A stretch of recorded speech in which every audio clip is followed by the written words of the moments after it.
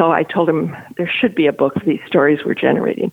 But I can't just do a book of stories. I need some illustrations or pictures to go with it, thinking that was the end of it. And he spoke right up. He said, I'll do the illustrations. My heart sank. I thought, oh, God, now I've got to do it. Be careful what you wish for. Welcome to the Life Story Coach podcast, where you'll hear interviews, tips, and advice on the craft and business of personal history and life story writing, with your host, Amy Woods Butler. Hi guys, welcome to the show. This is where we talk about growing our life story business. Clients come to us because they want to record their stories and their memories to share them with their family and friends and with future generations. And they need our help to write that book or to make that video or audio. Before we jump into today's interview, I wanted to announce the winner of the contest that I've been running. So if you've listened to previous episodes, you might have heard that I was running a contest, and the prize was a free copy of Scrivener, which is the writing program that I use, and it's become very much a fundamental part of the way that I create a life story book. So I'm happy to share it with somebody else. And if you want to hear how I use it more specifically in my work, I've done a couple of different episodes. There's episode 31 and 41. One or the other of them is a screencast that really walks you through and shows you on the screen how I use Scrivener. I also interviewed Gwen Hernandez, who is pretty much the goddess of all things Scrivener. She wrote the book in the Dummy series about the writing program, and you can find that on episode 44. So, without further ado, I hope that I'm pronouncing this name right, but the winner of the Scrivener contest is Ranny Boyd Tomlin of Littleton, Colorado. Ranny's company is called Words for Stories, and you can find that at wordsforstories.com. Congratulations, Ranny. I hope that you get a lot of use out of it.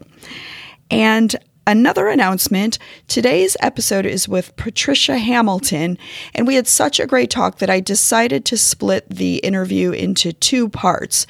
So what you're going to be hearing today is part one, and next week you can listen to part two.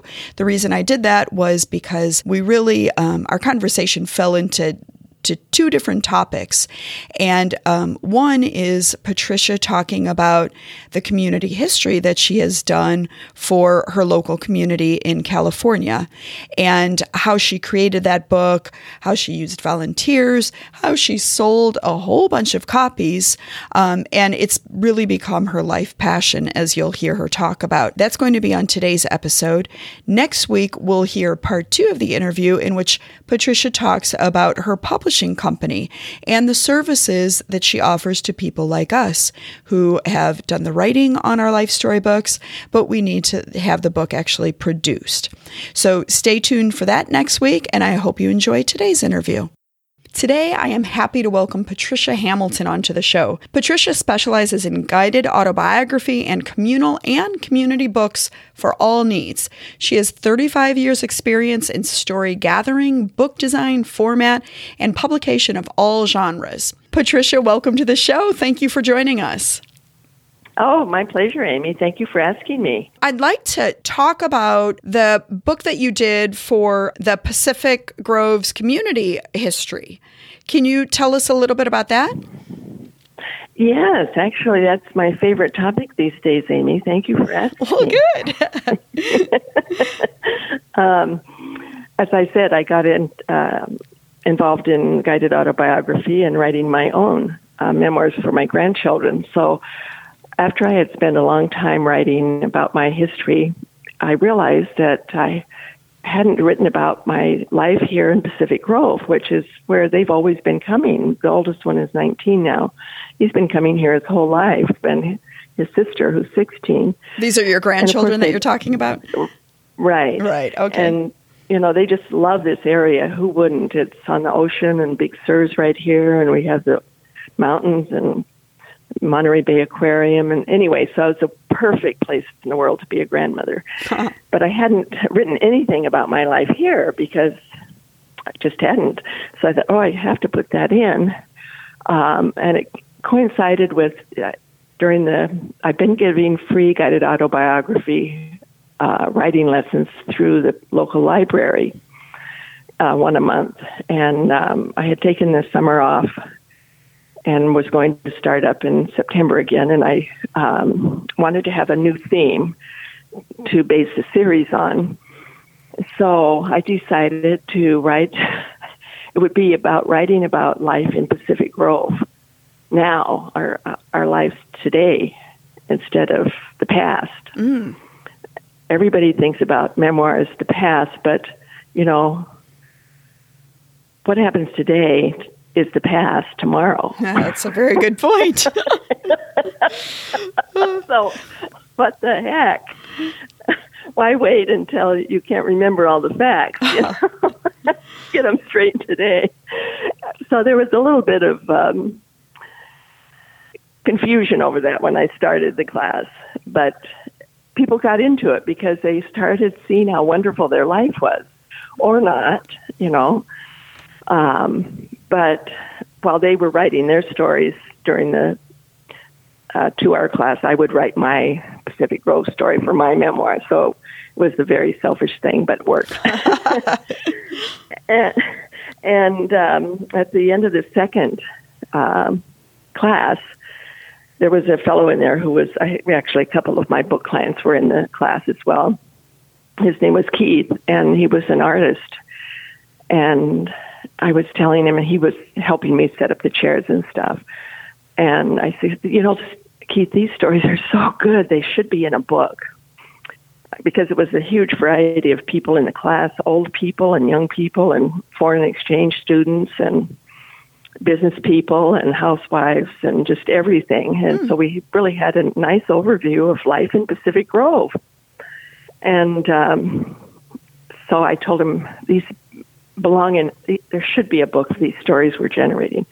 But I can't just do a book of stories. I need some illustrations or pictures to go with it, thinking, that was the end of it. And he spoke right up. He said, I'll do the illustrations. My heart sank. I thought, oh, God, now I've got to do it. Be careful what you wish for. There was no way out. I knew I had to do it. So I announced it at the next class and put it in the paper, and the friends of the library put it out, and so everybody wanted to know more about the book I was going to produce. So I thought, well, it's got to be a substantial book. It's about a whole town. So there's 444 pages to an inch on a spine of a book, generally. Mm-hmm. So I said, okay, it's going to be 444 pages, 8 by 10. Well, it turned out to be 494 pages, 8.5 by 11. That's a good-sized book. Yeah, that's what it turned out. People would say to me, well, I hope good luck with that. And I said, well, I'm doing it. Luck's not involved. Right. A lot of hard work. So I printed, I just knew what I had to do. And I printed up, I think, 3 different bookmarks to hand out as I would refine them to get enough info on there. Questions people would ask me, when's the due date and what's the length and what am I writing about? And of course, I was donating a portion of the proceeds to the library, which was a key point in asking people for a story. They might have been hesitant until I said, well, the proceeds are going to the library. Oh, I love the library. Of course I'll do it. Oh, interesting. Okay, wait. So I have a quick question for you. You said you printed up bookmarks, and the bookmarks were actually a prompt on what kind of story the people, to help guide people in writing their story. Is that what you mean? Yes, I was actually standing on the streets and handing them out and accosting everyone that walked by. You're kidding, Patricia. That's fantastic. That was going to be my question. How did you find people? I thought you did workshops at the libraries. You're literally standing on the street and handing out bookmarks. Well, I did that, and I did do workshops at the senior centers in town, and I did workshops for the library, and I gave talks to the Rotary Club and talks to several other clubs, Heritage Society of Pacific Grove.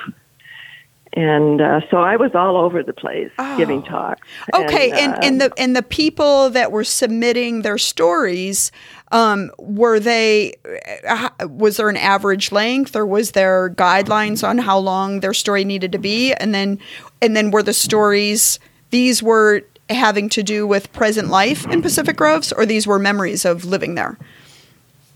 Well, it's interesting. I wanted it to be present day, but no matter how many times I said it to people, it was almost fell on deaf ears. They would say back, "Oh, my uncle, he's lived here forever. You need to get his story." I said, "No, I'll get his story, but I want your story too. What are you doing today? Who are you?" "Oh, I'm nobody." I says, "Everybody's important in my eyes, equal. I took some flack when the book came out. A couple of elite academics, "Why did you put that story in?" I said, "It's a community of people. There's everybody here. We're not just all writers." I love that. Yeah, democratic approach. I like that. Yeah. So I also I made up a questionnaire, and I had a lot of friends helping me with this. It wasn't just me. Several volunteers. There are 7. How many business? No, not 700. I think 100 businesses in town. And volunteers took this questionnaire to every business and talked with them. And we didn't have time to stay and fill it out. And, of course, we might have interrupted the flow of business, so we wouldn't do that. But so we had a business section in the book, not an ad, not an advertisement, but something about the owner and their personal story. Mm-hmm. And then we got people to write about interactions of merchants in town that they loved. And, it just really came together into a nice book. And we had a great launch just 1 year later, October 2017. Took me 1 year to get it even from inception to the launch date. And that is fast. I'm surprised. I'm impressed. So the submission, how many submissions did you end up having? About 400. Wow. And were they edited? I'm sorry. Go ahead. The work it starts out with the history of Pacific Grove. I'm friends with a fellow called Randy Reinstedt who lives here, and he published 2 books a long time ago and gave me permission to reprint the history of Pacific Grove from his books in my book, because his books were made before the internet. They were not on the internet. He had done them he was a teacher and had done them for his school class. So the book starts out with the history of Pacific Grove. And since I was supposed to be doing my own memoir, I put a 2-page spread of my lineage here, which starts in 1890 from my great-great-grandfather, who was a Methodist minister, and this was founded as a Methodist town, so he was one of the first ministers here. So that is in there for my grandkids. Mm-hmm. I got them into a few of the pictures, and I had each one of them write a story. And so I haven't done my own memoir separately, but this one counts, I think. I'd say so. And then when so you have 400 or 400 plus contributors to it. Was there any editing done after people would turn in their stories? And then was that by volunteers or by you, or how did that work? No, I paid to have that done by the ones I hire for my book business. Oh. So it was professionally edited for the book. Of course, I wouldn't put out one without that. And the book, is it structured by theme, or is it by time period, or how did you decide on that, and what does it look like? Yeah, well, how I always decide on what the table of contents will look like is sort of, I use the analogy of if you want to bake a cake but you don't know what you've got, you just pull out all the ingredients and it'll tell you what kind of a cake you're going to bake. So I just looked at all the stories. I had been categorizing them into folders of, the ocean side, the bay, events, family, moving here, different categories. And so they dictated to me what the table of contents would be, where they would be in the book. I think I even had one on ghost stories because there was quite a few fantasy things. Yeah. I love that. Yeah, and it makes sense. I mean, you're instead of trying to fit it into a certain mold, you're letting it organically develop, and then you're going and seeing what the book wants to be, right? Exactly. Yeah. Okay, so I'm very curious you were footing the cost of apparently a lot of your time to go and have all of these talks, and you're printing things like the bookmarks, and then you're paying to have the submissions edited, and then the cost of, I assume that you picked up the cost of the printing and the binding. Were you working off of a grant? Did you have contributions? Was this all of your money up front, and then you were selling the book? How did that all work? Well, it was all my money up front, but I got it all back on book launch day because, and here's the secret to the type of community book I did, which I wasn't even thinking about because I was just committed to doing it. People bought, the people in the book bought the book, not only for themselves, but they were buying them like 6, 8, 10 at a time for their relatives.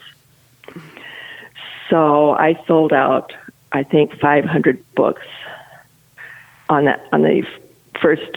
the book launch day. It was kind of one of the published authors who lives here. She said, "I've never seen anything like that at a book sale."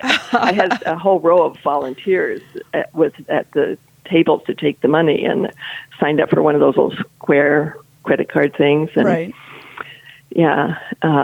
Luckily, I had 2 endorsements, one from a state senator and one from the mayor of the town, and they showed up to in the town hall where the launch was and gave a speech, and my family came, and it was all very Patricia, very that sounds wonderful. Fantastic. That sounds really good. Really, yeah. Well, and I mean, I'm sure it must have been personally incredibly fulfilling, but what a gift to the community, too. If people don't realize what a thrill it is to see your name in print, to see the words that you wrote, and especially, for something like this, where they're personal stories, the personal narratives, it's such a gift to be able to give people that voice and that opportunity to have that go down in print, because I'm sure, as much as I love doing life stories for people, it's an expensive and lengthy process. So not everybody can do that. But you gave people the opportunity. You gave to countless, scores of people that opportunity. So I'm really impressed with that.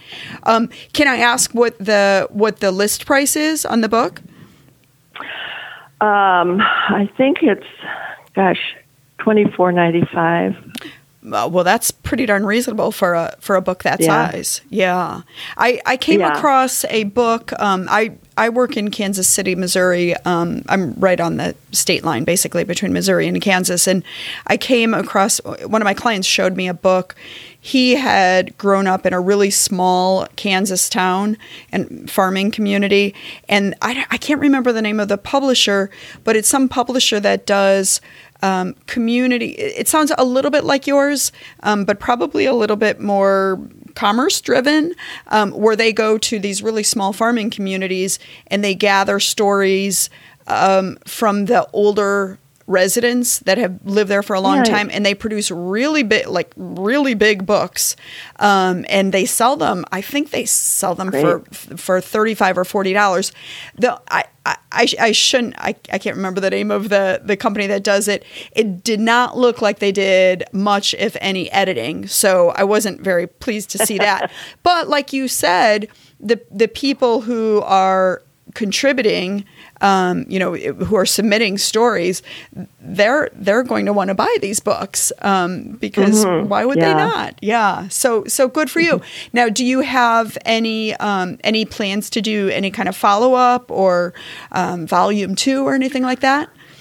Well, I already did a volume 2. Oh boy. This one, it came out October last year. I know our time's almost up, so I'll tell you quickly what's transpired since volume 1. Volume 2, people that didn't submit to the first one, of course, were instantly sorry. They had no idea. Nobody could know. So I committed at the launch to do a second one. And then I immediately regretted that. That I'm not going to get out there and push like I did last time. I'm not doing that again.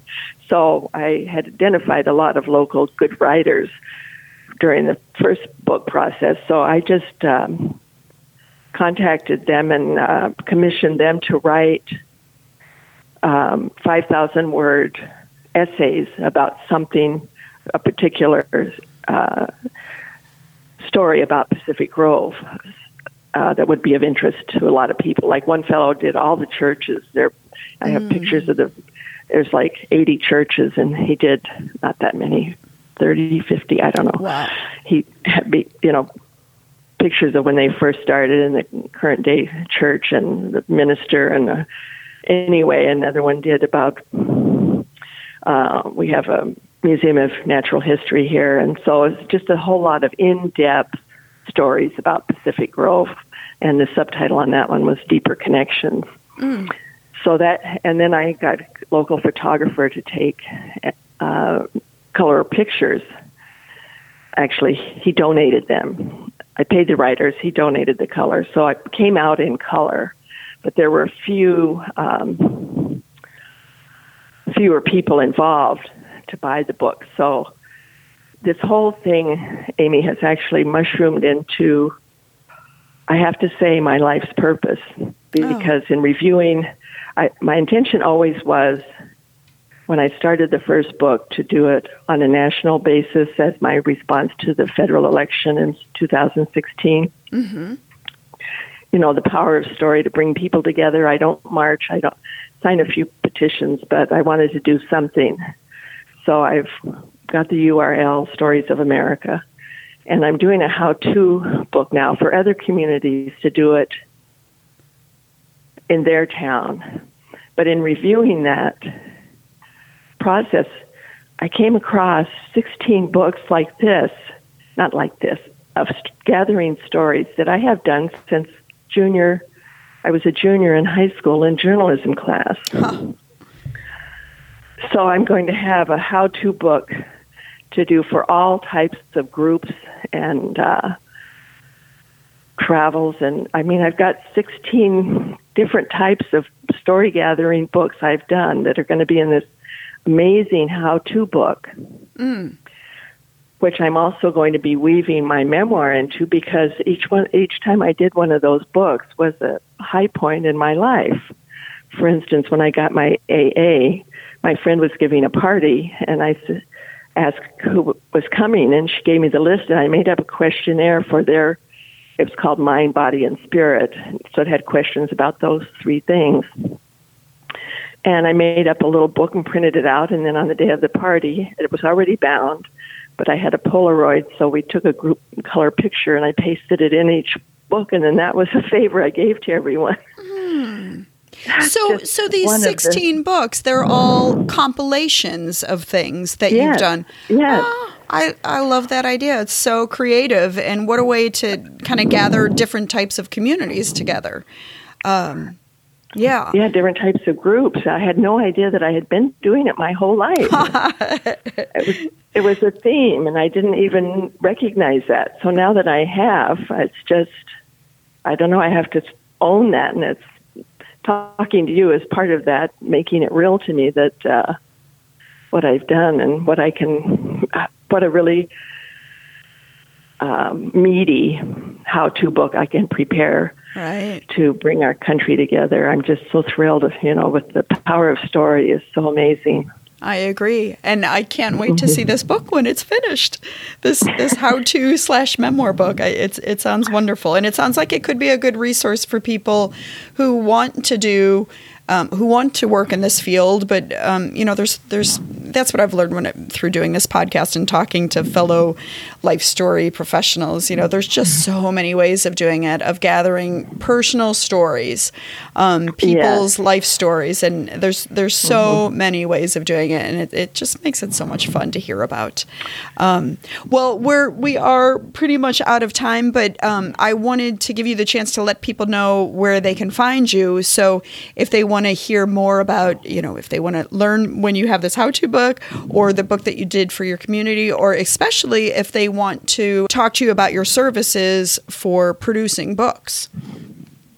Yes, email is the best because with all the telemarketers, I don't answer long-distance calls that I don't know from. Unless people leave a message. They can, of course, call my phone number, 831-649-6640, and I will return a message of that sort. Both of my community books, Life in Pacific Grove, Book 1 and Book 2, are on Amazon.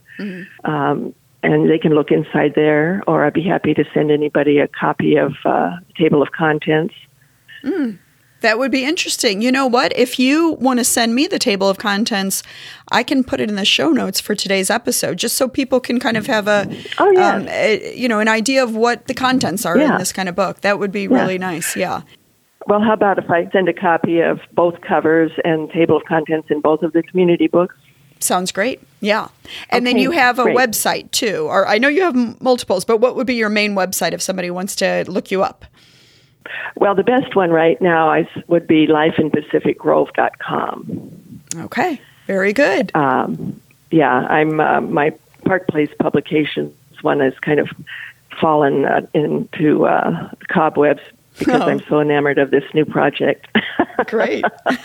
Well, I can see why. Well, Patricia, this has been a delight, and you've given me some fun ideas too. So I really appreciate you taking the time to talk to me today. My pleasure, Amy. Thank you so much. And that does it for our interview with Patricia Hamilton of Park Place Publications. If you'd like to see links to everything that we talked about today, head over to thelifestorycoach.com. And lastly, thanks to all of you who joined the directory. We now have a listing of life story professionals from 3 continents, 4 countries, and 25 of the United States. If you still want to join the directory, if you work in the field, whether part-time, full-time, volunteer, send an email to amy@thelifestorycoach.com and I'll make sure to get you the form. Thanks for listening to today's show. Until next time, go out and save someone's story.